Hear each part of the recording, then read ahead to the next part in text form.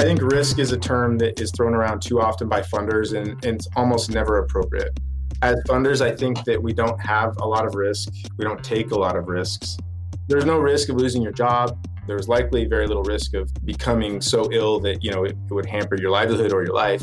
Very few of the sort of existential threats face funders that did face many of our grantee partners who are at risk of just going out of business entirely. This is 8 Evolved. I'm your host, Rowena Luke. And this season, we're speaking with donors and investors, driving new ways to deliver aid and improve lives in Africa. It's 2023. We're back. Hope you had a good break. I know I did.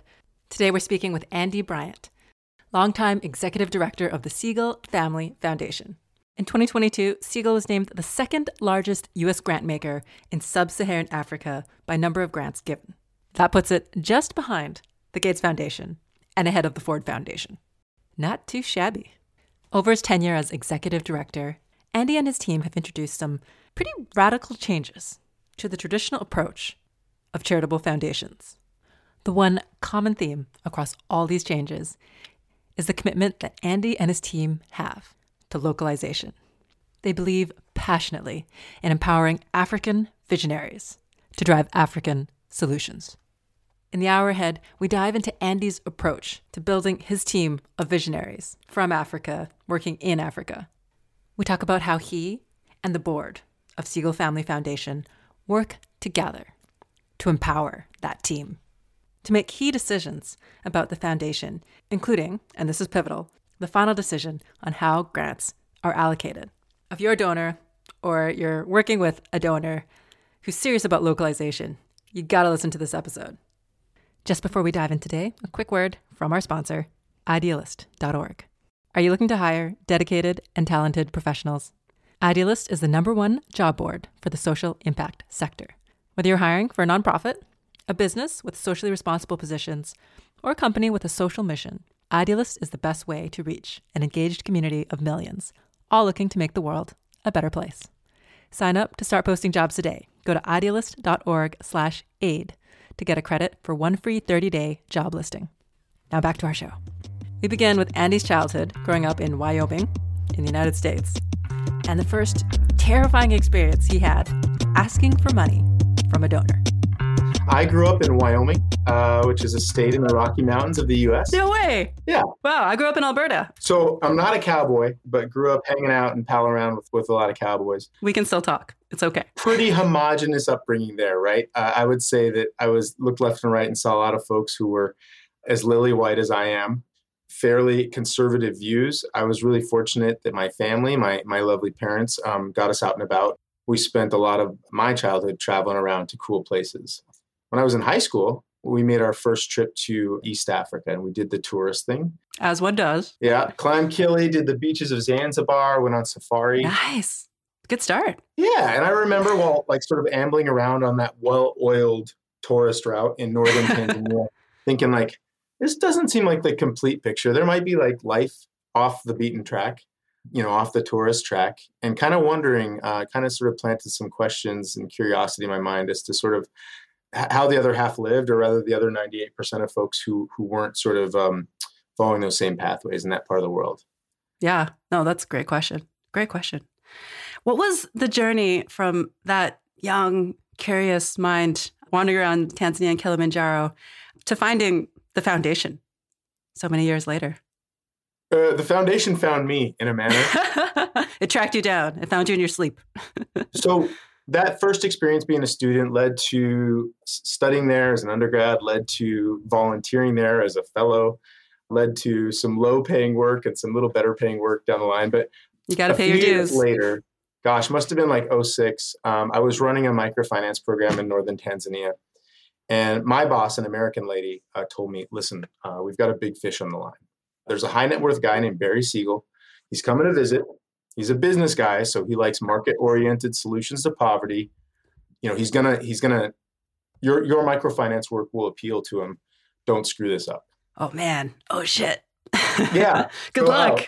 First, thank you for giving me that entree. All right. We're allowed to do whatever we want on this podcast, to be clear. I'll try to keep it to a minimum. I promised my 7-year-old that I would reduce my cursing. So Barry Segal and his wife Dolly came and visited us in the midst of doing sort of tourist safari. I had my PowerPoint deck, my financials, microfinance client visits set up. I had a 3-hour tour that was going to just charm his checkbook right open, right? You must have been sweating. I get into the first slide. This is my first donor interaction ever, actually. I vaguely knew that there was somebody who paid for all the cool stuff we did to support communities in Tanzania, but I didn't really understand how it worked. Barry came walking in. I started into my spiel. About 30 seconds in, he said in his very New Jersey accent, "I'm good." And he walked out and went and kind of hung out, took some pictures around the village, chit-chatted with some kids and some locals. And my boss looked at me and in some colorful language said, "You screwed that up big time." Oh no! What was it? Oh God, I'm gonna get fired because of that Barry Segal. But anyways, oh man, I'm sorry. As he was leaving that day, he took a napkin and he wrote a 5-year, $300,000 grant to support that microfinance program. Boom! Wow. And even still, after he left, my boss and I looked at each other and said, "That guy is nuts, right? We're never going to hear from him again." And a couple of weeks later, Barry reached out and said, "Look, I forgot how much I promised you guys." And so obviously we were like thinking about adding zeros, but we took that napkin that we'd kept around as more of a gag gift than anything. And we scanned it, we sent it off to him. And that organization is called Tanzanian Children's Fund. And it's still on the books of Segal Family Foundation. Must be 15 years later. That's amazing. Wow. What an incredible guy. I can't even imagine that interaction and what he must have seen and how he decided so quickly and what he must have thought of you after that interaction, right? Well, I'll tell you, as he was walking out that day, he said, we could hire a young guy like you one day. And he did. A couple of years later, right place, right time. They were looking to hire up and sort of professionalize the grant making for Segal Family Foundation. And I was coming back from a stint in India. And right place, right time. I joined the foundation as the executive director of none but myself back in 2010. Still a great title. It's still a great title. And it's slowly been hiring up and getting smarter and beginning to grant make with more intentionality. And that's how we got here. And did you have any experience that you'd accumulated before taking the job in grant making, being a donor, any of those things? Between you and me and the world, no. Actually, Barry and some board members reached out to me and asked and said, "Hey, look, we're looking to hire somebody to oversee our nascent grant making. We're starting to build this portfolio. Can you help us figure out what we're looking for?" And so I think I Googled program officer or program manager for funder and probably copied and pasted a good amount of stuff off the web and said, like, here's a job description. Now, like, conveniently enough, I think, and very unconsciously, I think that thing read a bit like a bio of my qualifications. It said, you're interested in East Africa. You probably need somebody who speaks Swahili, which I could do pretty passably. Nice. And you need someone who's, wants to be a road warrior and be on the, traveling and doing site visits all the time. And that was me. Nice. Amazing. Wow. Well done. So let's set the stage. Here's young Andy, no experience, running a foundation, sort of signing up for the fake it till you make it role. You sign on day one, you show up on the job. What were your marching orders? What was the mission that you joined to fulfill? How are things set up for you in that first year or two of work? Yeah, I think it was probably where a lot of new entrants into international philanthropy start, which is one of oversight, sort of like a big brother notion, right? Mm-hmm. Concerned that, you're making your resourcing organizations a world away, or at least a hemisphere away, and wanting to check up on their work and see if they are doing what they say, saying what they do, Yeah. So my role out the gate was to, parachute into East Africa 4, 5, 6 times a year, conduct site visits and conduct really thorough, grown-up due diligence and try to understand these organizations' work and worth probably in an afternoon, right? Clearly you're going to understand 3 years of work in 4 hours. Clearly that's enough time, right? Well, and there's our first big eureka moment, which in the moment was not eureka by any means, but sort of an increasing unsettling feeling is, I'm going I'm visiting a Uganda healthcare organization, on Tuesday, and then I'm packing up my stuff and I'm flying to Nairobi, and I'm going up country and visiting a Kenya educator on Wednesday, and then I'm flying to, and so on and so forth. And I'm getting these like real snapshots of these organizations, the context they work in.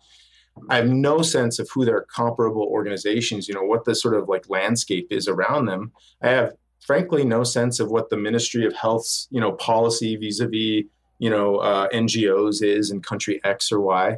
And so when I say unsettling, I mean, I was coming back and offering what I think was what felt like irresponsible and sort of incomplete, recommendations to our board. But it's funny hearing you say that, because even, you kind of look back on it with the wisdom of 10 years. But that's not uncommon. You look at, an investor who invests in a social enterprise, they'll fly in for a quarter, once a quarter at best, once a year to do their due diligence. Lots of nonprofits, lots of foundations do parachute in, check up on a list of indicators, get out.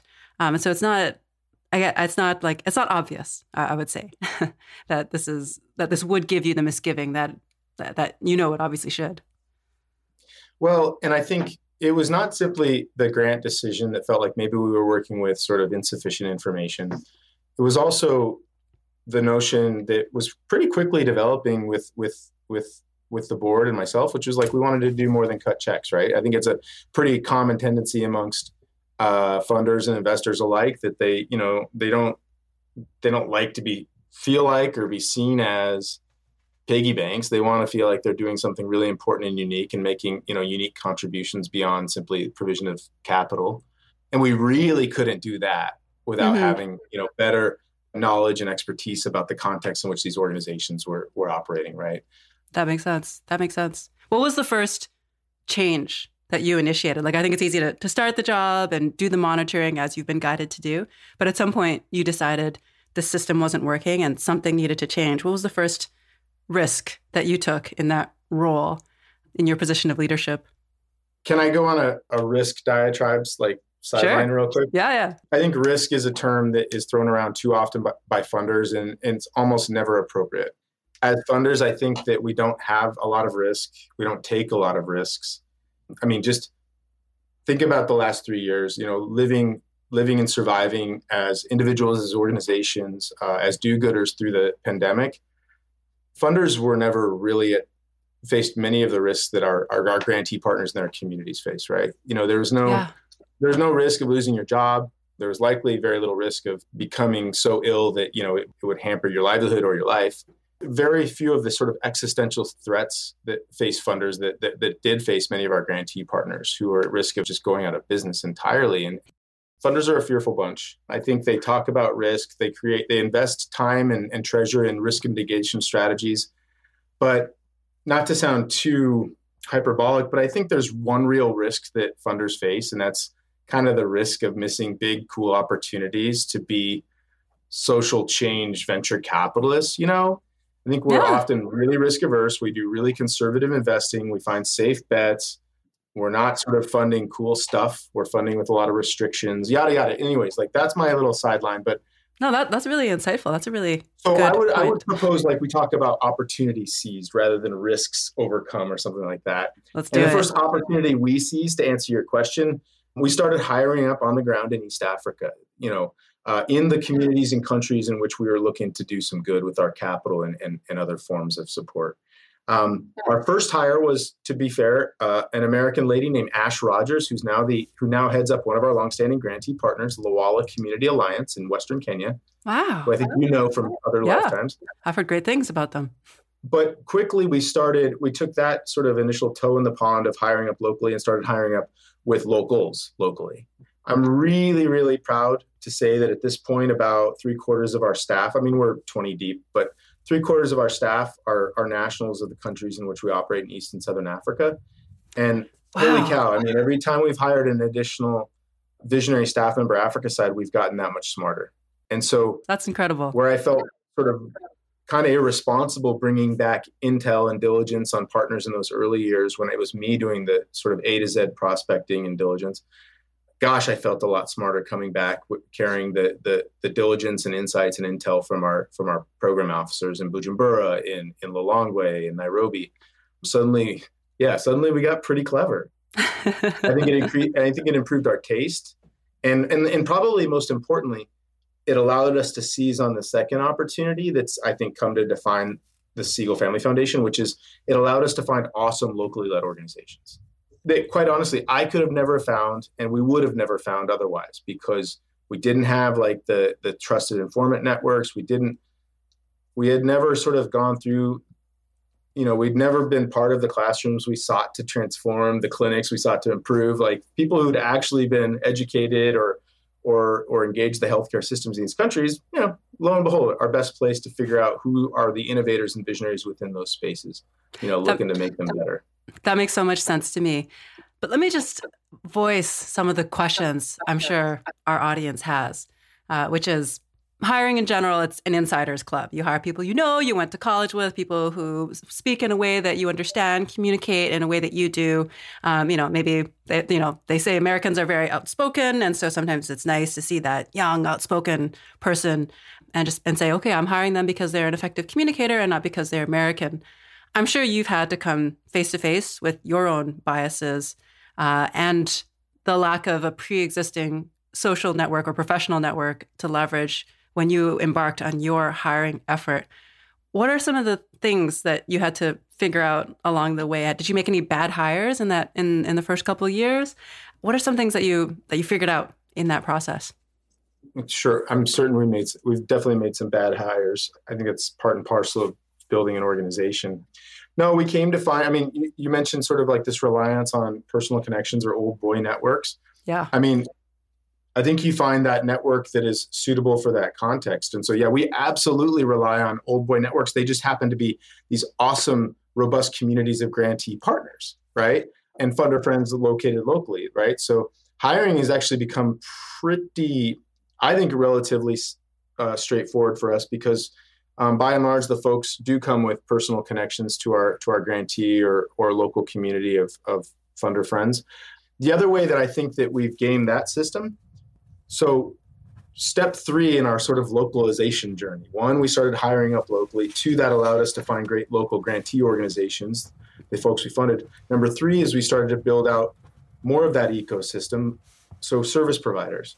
So we have a talent firm that helps us find great people to hire and helps us with those vetting processes that's based in Nairobi, co-led by a Kenyan lady. And sort of trying to start to localize every link in that chain when it's appropriate, right? So like I justify my existence still because I think there's a lot of value in having, Western members of our staff, especially when it comes to engaging other Western funders. Time zone wise, yeah, like you said, sort of people that act familiar, speak familiarly. There's a lot of good reasons why I can exist in this value chain still, but though it's something I do on a daily basis, look in the mirror, try to figure out, do I have a place in this space when we are an organization committed to sort of trying to localize as much of our offering as we can. Yeah, that makes sense. I think you said something really valuable there about the local networks and the inherent value that is created in building the network. There's one thing saying that how effective can you do monitoring a 5-year program in a week? But it's a slightly different thing to come in and say, okay, who are some of the key actors in this community? How can I network out from them? How can I understand the dynamics of the thought leaders in this country, in this space? And once you have that network, then there's a ton of follow-on benefits on the hiring side, on the grantee side, and so on and so forth. So that seems like a big unlock for you in terms of your hiring approach. What about on the grant giving side? So again, like part of what Segal is so strong and so good at is having your African team and being able to fund local African organizations. But maybe the way that they work is a bit different, or maybe the way that they track their indicators, or there's lots of things that Western organizations that maybe come from a more culture of USAID expects that maybe you won't find, obviously, in a local African organization that hasn't had to deal with USAID. What are some of the things that have allowed you to work effectively with the huge number of local organizations that you support? And it's a lot, right? It's a lot. It's a lot. Yeah. At this point, we have about 380 grantee partners on the books. Wow, that's crazy. So we have about six and a half focus countries where the 95% of those grantees reside. So what it boils down to is a country size, a country portfolio of 70 or 80 organizations. But to your point around, sort of that network, that robust network being a positive more so than a negative, a lot of our diligence, a lot of our sort of housekeeping or oversight is derived from that network, right? So I would challenge funders to figure out, when they've heard about an issue of fraud or a safeguarding concern or mismanagement or just some negative, just kind of to figure out where they've sourced that from. On our side, by and large, we hear about the stuff, the problem children or the issues that we have to deal with from that network, right? So the robustness of it is actually like a positive, and that's really, really useful. Not through a report submitted by a grantee through our sales force, which is useful in one way, but it's not going to be a way that you hear about sort of like the really good stuff or the really bad stuff that's happening. That makes a lot of sense. Like in some countries, like if you're operating in Burundi's not a big country. There's only so many, nonprofits that are doing significant work in this space. Like at some point or another, if one is misbehaving or misusing funds or not providing quality services to the community knows it. And you just have to have the trust, have the right communication channel open to hear that a nonprofit is not doing its thing correctly. And you hit it on the head. So trust, right? That is the ever elusive thing that all funders seek and talk about as sort of the basis for their awesome grantee funder relationships. And all grantees turn away and roll their eyes, right? That like, we're ever going to trust you when you hold like this guillotine above our heads in the form of, continued funding or not. For us, like trust is a pretty simple equation. It's time plus delivery on promises, right? And that time, like the longer the tenure of partnership, the more that there's an opportunity for legitimate, honest trust to be built. So we're with those 380 odd partners, the expectation is that we're going to be making grants to them and I hope partnering with them in ways well beyond financial support for 7, 8, 10 years. That's a good, like you could raise a feisty teenager in that time nearly, right? So like that's a decent amount of time equity to devote. And then along the way, we have to deliver on our promises and likewise our grantees do as well. And if you've got that, then you start to develop a modicum of trust that allows for them to be really great informants to how we can improve, and like that's that related to that ever elusive trust is ever elusive honest feedback about what a funder can do differently. And like that's one thing that funders are pretty challenged is to receive honest feedback and then actually hear it and absorb it, right? I think that we've been really fortunate that we've built some of those trust-based relationships where we've got a lot of partners who I think will tell us when we're way off. And I would say a lot of our best inventions, our best programs have been heavily tweaked or informed, or just the reason they exist is because of of challenging feedback from our grantee portfolio. Is there an example of challenging feedback that you received that really kind of, made you take a beat? Yeah, I think one example. So we've got this awesome program called our African Visionary Fellowship. Mm-hmm. And it's basically the creme de la creme of our portfolio. Folks we've come to know and trust because they've been in the portfolio for 3 or 4 years. We identify them and tag them as African Visionary Fellows because it sounds important and we can use it as a promotional platform, but also because then we can sort of invest heavily, more intensively than we would otherwise, in sort of a 2-year fellowship treatment with the idea that they come out the other side bigger, faster, stronger. Nice. That sounds amazing. It sounded amazing. And like the theory of it sounded great when we were sort of sitting on the bench or having a gin and tonic together and dreaming and scheming as a staff. But then we got to the first fellow retreat of the African Visionary Fellowship back in 2017. And we said, oh shit, we don't actually know what we're supposed to be doing here. Like we could copy and paste an Ashoka Fellows program. We could kind of figure this out on our own, unilaterally, but we probably want to start this program on the right foot. So what we did, and we more or less locked that initial cohort of fellows in a room and say, collaborate with one another, and then come out when you're ready and tell us what this thing is supposed to be, what it's supposed to mean for you, right? How it can be valuable. And so, so after a couple hours, way longer than we anticipated. Did they have food? they we kept the coffee going, right? Because Okay. caffeine Coffee is will good work. for Good enough. all ideation and cool stuff. They came out and they surprised us a little bit. They said, look, like, we need you to do two things for us. We need you to help us change the game, help us to do the big picture stuff, which is bring Western philanthropists closer to global South doers, help these Western philanthropists understand how we envision impact, how we think, how we talk, how we, Wow, that's bring a tall them order. closer to us, right? No kidding, Yeah. right? Wow. Let's help us change the game. But then they surprised us, said, but in the meantime, we got to play this game, right? So Huh. help us do our elevator pitches, help us get our KPIs in order, help us talk, help us speak donor, right? Get Uh-huh. us to the Soul World Forum, get us to opportunity collaboration, get us to different sort of like conferences and fora, give us those spotlights to shine. We'll do our best to bring ourselves to the funders in a manner, right? And make ourselves more readily sort of receivable, understandable, enticing to Western philanthropists. And so with that dual mandate, that's how we sort of set about to build the African Visionary Fellowship. And that was really useful because otherwise I think we would have been really loath to do any capacity building. That's already a really loaded term that some people Oh, grimace at, man.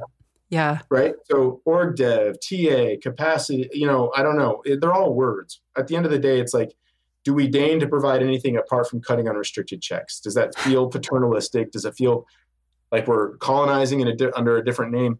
But the fellow's saying, no, these are needed inputs, right? Every org struggles Yeah. with different sort of capacity areas. Like, let's help us meet those. We want to shine, right? Nice. Because we can't wait for that big picture. We can't wait for you to overhaul the entire, like, to shatter the paradigm of Western philanthropy vis-a-vis global South development. So anyways, that was a good bit of feedback that we've taken and tried to really bake in. That's a great example. I love how you took that moment of panic from the first retreat where you weren't really sure what to do. And you did what you do best, which is gave people a space to solve their own problems and actually ask for the kind of support that you are uniquely positioned to provide and to help shape the program around you. So that it's reminiscent of the flavor that you've applied across the many different layers of your leadership. I'm interested also to hear about maybe, going back to the question of trust and the role that you play with your portfolio. Unrestricted funding. I think that's a hallmark of your approach, this unrestricted multi-year funding for the organizations that you believe in. That also sounds like a risky approach for many reasons. Obviously, many foundations and donors prefer restricted funding. Can you talk a bit more about how you introduce that into the Segal Family Foundation? I'll tell you one thing we found early on was, a couple things. One is we were doing project-based funding back in like 2011, and we were asking for quarterly reports. So what that meant was that we got 3 reports each year that were basically doorstops that we never cracked. And then the one that was closest to the grant renewal date that we actually looked through. And we found ourselves asking questions like, well, they reported about this building that they built or this specific program that they ran, but how is the organization doing? How are the communities doing? And it felt like we were getting such a narrow slice of the picture. So functionally, we were wasting a lot of their time asking for all these reports. And reports related to a project that just gave us such an incomplete picture of what we actually wanted to know. So it was more of a functional hack for us, which is like, all right, let's not ask for a bunch of paper that we won't use meaningfully, and it'll be a waste of time. And then also, let's widen the lens. There's I think a kind of an erroneous pushback against unrestricted funding that it means like there's some degree of accountability that's lost by offering really flexible funding. I think, for us, we still track key performance indicator of partners. They're just derived by the partners, right? So we ask, like, what are you trying to accomplish this year? Narrow it down as much as possible. What are your headlines? And those are in our Salesforce. They're reported against on an annual basis, no longer a quarterly basis, because that was insane. So I can tell you, I could look at any of the 380 orgs in our portfolio and give you a pretty precise picture of how they're doing, right? Across a lot of measures, a lot of quantitative measures provided by the partners, validated by our POs, and a lot of qualitative measures that are mostly sort of provided by our POs. And that feels complete and adequate and accountable, and also like functionally just. It's not a waste of anyone's time. I hope feelings aren't hurt. That said, I'm totally cognizant that I'll tell you, it probably takes a couple hours, definitely single digits, to do all of the reporting burden, the administrative burden required by Segal family. And I guarantee our partners say, nope, it's a multiple of that, right? Um, like everyone, it's always eye opening. And people are like, no, I spent 25 hours. Like, how could you possibly spend 25 hours? Well, because it's important to them. And that relationship is paramount to them. And like, I think we take that for granted that like we're super streamlined and stuff. So something we've kind of tried to do on our side is regularly try to take a red pen to our diligence, to all of our sort of the reporting burden we're asking of partners. And it's not that even just the formal reporting. It's every time we say, how's it going with COVID? What's your COVID response? Every time we survey them, how are we doing? We're going to issue a grantee perception report in Q1 of 2023 that's going to take a couple hours per grantee to do, right? Like we're asking of their time and their focus, their limited time and attention all the time. And I don't think we have a complete picture of that. So it's helpful to try to stop and reflect on that on occasion. Yeah. Yeah, that makes so much sense. Looking back at the years that you spent taking this program, this approach, and there's multiple programs within the Segal umbrella. Certainly we won't have time to get into all of them, although I'm certainly interested in all of them. So clearly you've innovated on the program side. What were some of the major setbacks or dead ends that you faced? What were some of the things that that made you sweat when you were trying to figure out the right path forward for this really unique opportunity and time that you have to run this foundation? Well, one of our biggest failures has a happy ending of sorts. There is an entity called the African Visionary Fund that exists and is now in I think, bringing on something like its fourth cohort of African-led organizations that they give multi-year unrestricted funding to, and they do a tremendous job also kind of building the movement, speaking, writing, evangelizing, holding signs on street corners, just advocating for funders to appreciate local orgs in the African context. We're so well aligned. That was an idea that was sort of conceived of within our team. And in fact, the African Visionary Fund's founding executive director, Katie Bunton-Wamaru, was a colleague of ours. And it was her sort of kernel of an idea that while she was still on our team.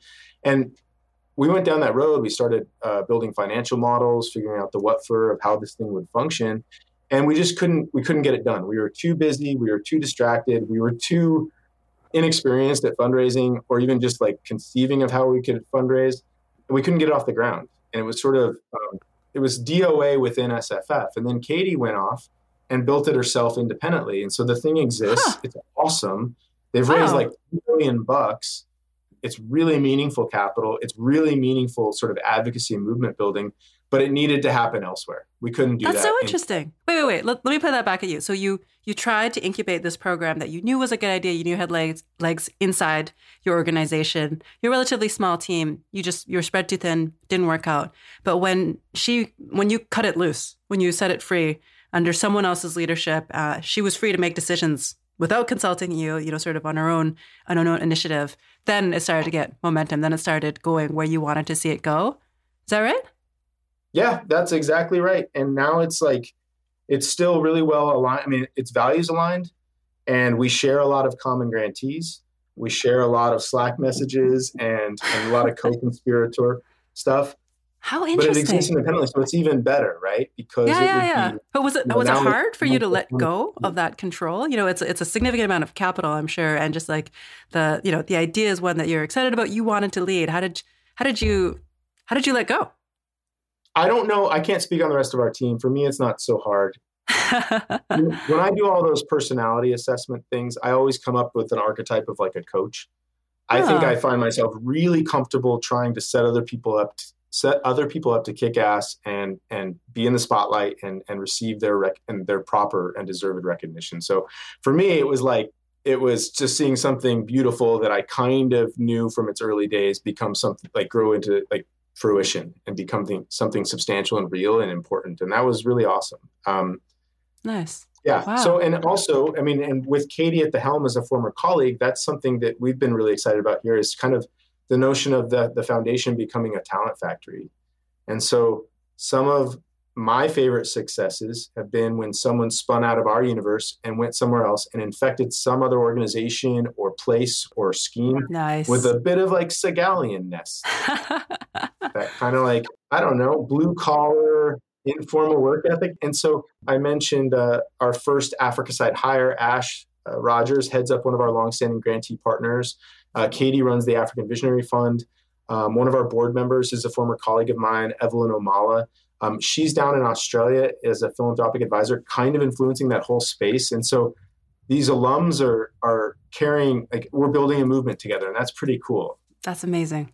And we're fortunate because we don't need credit. Our board doesn't demand that we sort of take credit for every possible thing that we could. It's not in our interest. It's not interesting. So it's really awesome to see folks just go and do something bigger, better, and badder somewhere else, Yeah. Yeah, no, absolutely. Absolutely. That's amazing to hear.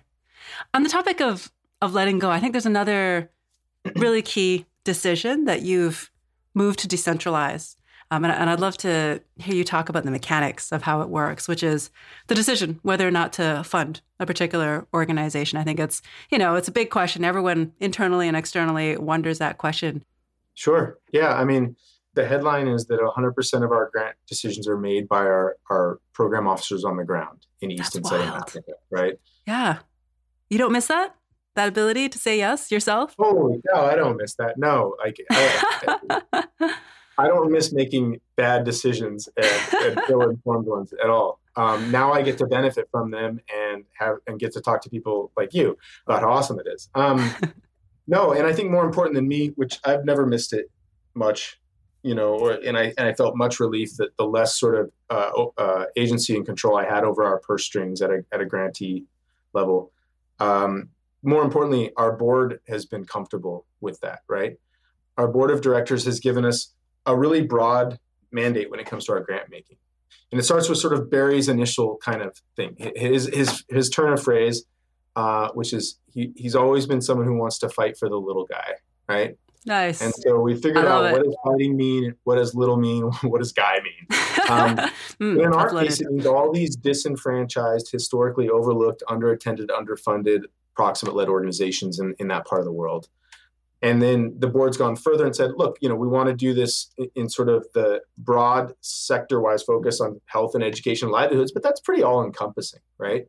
And so then what we do is we go to our teams on the ground and we say, look, in the context of Kenya, in these broad health, education, livelihood spaces, where can Segal families' capital and capacity and community and connections and other Cs, where can that be really put to best use? So in Kenya, for example, that team there has decided that across the broad health space, mental health is a specific area of focus, right? Oh, interesting. There are, just as an example, but in the Kenya space, we're trying to find awesome Kenya mental health innovators and resource them and also bring some promotion and other people's capital to bear on their work because it's pretty underattended, right? Maybe elsewhere in Malawi, that might be the community health worker space and community health extension. So at a country level, our teams on the ground are building country strategies, looking within these broad sort of mandates from our board and from our global team and figuring out what matters in that particular context. And that's, I think, held us in really good stead.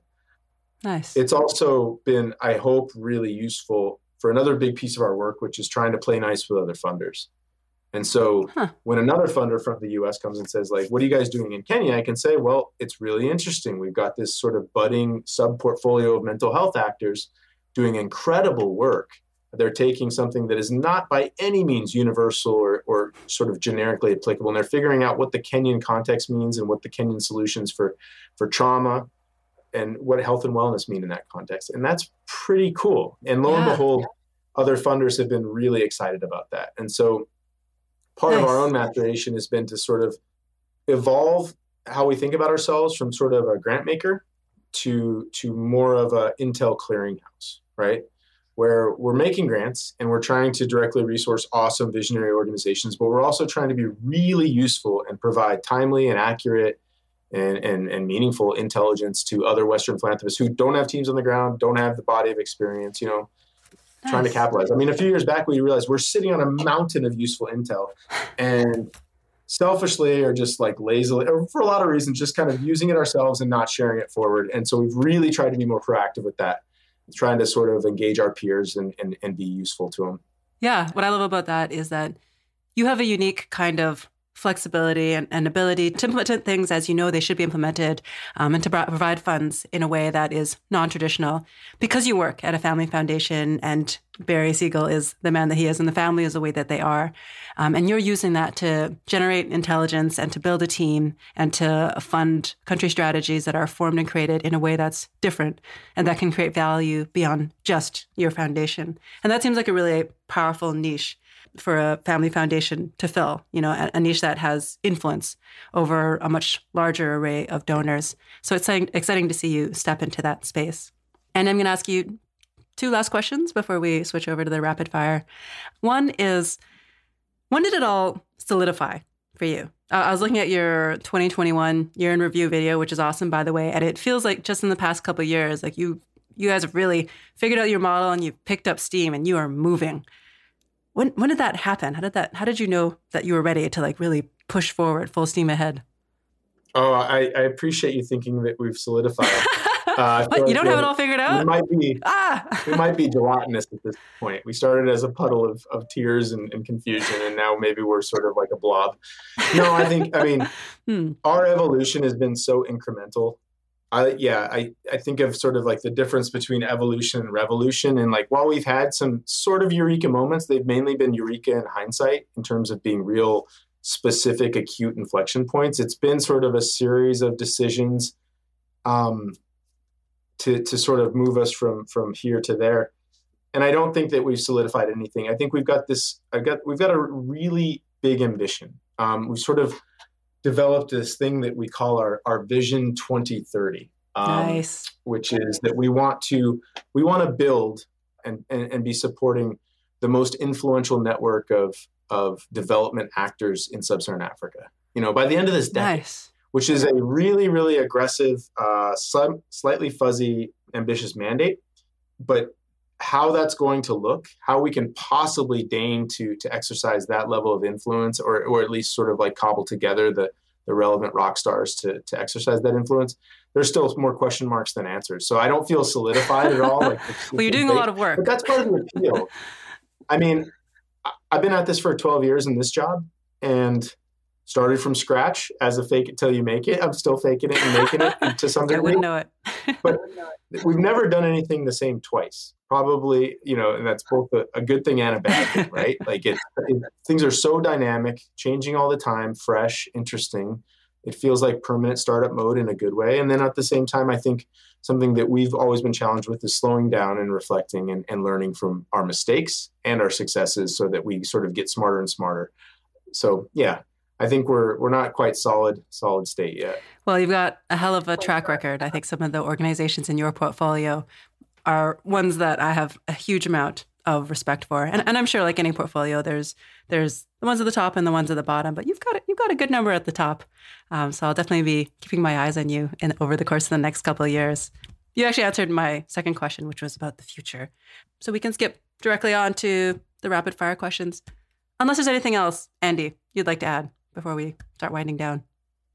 Earlier you said, you occupy this niche, and I do think that's something that is changing over time. I think, we used to be the folks at a conference that had a niche. We're like, oh, that's Segal family. They support local orgs. That's cute. They're over there. People would dip their toes in.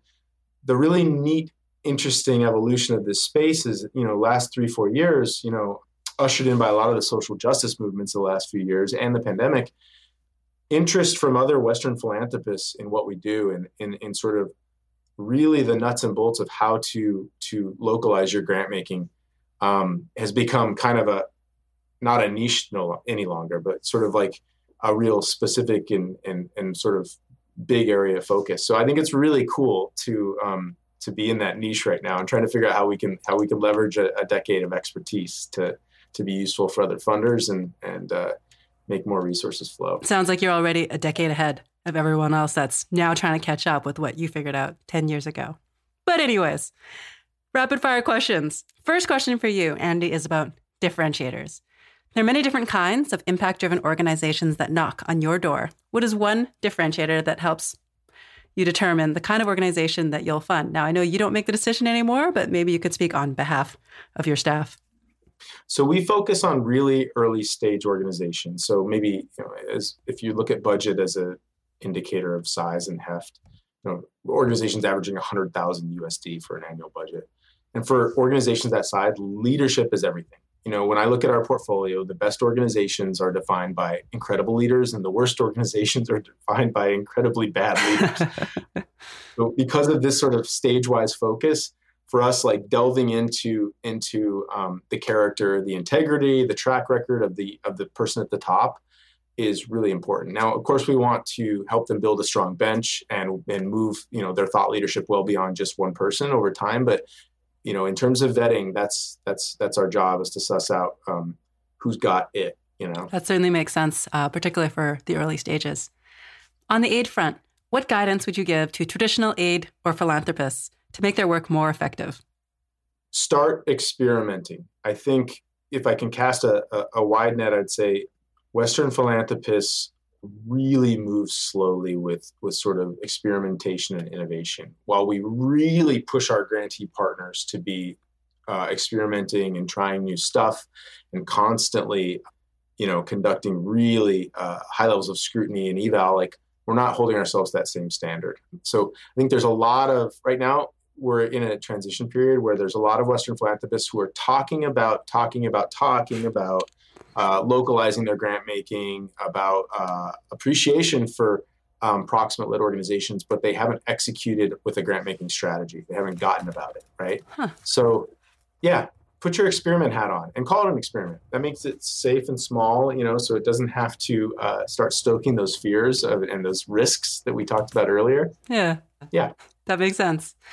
On the advice front, if you could take a step back in time, what advice would you give your younger self? Pay more attention in statistics class. When I was in grad school, all the sort of alums and mentors and professors said, pay attention in your quant classes. This is important. And it's way more interesting to talk about leadership development and all these qualitative aspects of building strong organizations and so forth. I wish I would have I would tell myself to pay more attention in stats, for sure. Oh, no, they were right. Would you like to offer a shout out to someone who has inspired or guided your work? Yeah. Let me do this. I want to give a shout out to the rest of our team. I think that I get to, because of title and tenure, get a lot of these cool opportunities, like talking to you. But I am very much standing on the shoulders of giants. I get to learn from and hopefully trumpet the best practices, best learnings, talk about failures, talk about successes from our team. But they do the cool stuff, and I get to talk about it a lot. Amazing. On the reading front, what is one resource you use to stay up to date on what's going on in the industry? I love the sort of philanthropic skewering from Voulet and Nonprofit AF. Our whole team sort of regularly consumes his blogs and his social media posts. He's someone who, as a doer who's outspoken and unafraid to sort of speak truth to power, has regularly skewered funders for stupid funding practices and generally for our ineptness, our lack of accountability, and our ego. And we're the product of that. We neglected to show the salary range on a job description we posted a year or two back, Africa side. Mm-hmm. And he called us out on Twitter, and it was a sad dog for a day. And guess what? Wow. The salaries now. So, it takes guts to call out the funders. Nobody wants to bite the hand that feeds. Totally. I'm going to have to listen to him on a podcast. Which is a perfect segue to your next question. It's true. I recommend that you listen to a podcast called What Donors Want, which we sponsor. It's notionally funders. I've been on it before. It's notionally funders telling doers how funders think, like what appeals to them, how to be successful fundraisers. But I think it's actually sort of a bait and switch. I think What Donors Want, the podcast, is actually a pretty good primer for how donors should be thinking, feeling. And it's telling you donors how to be a better donor. At least that's how we've sort of understood it and tried to engineer it. And Voulet, the person I mentioned with the blog, was on it in the last episode. Oh, so, nice. Yeah, check it out. Awesome. Great. Sounds good. And I really enjoyed your podcast interview on What Donors Want as well. I thought that gave a great little insight into your mind. So our listeners should also check that out.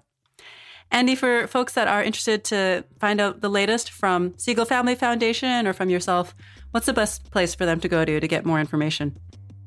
Yeah, I mean, check out our website, check out our socials. We haven't made it to TikTok yet. We're on IG and Facebook and Twitter. And soon.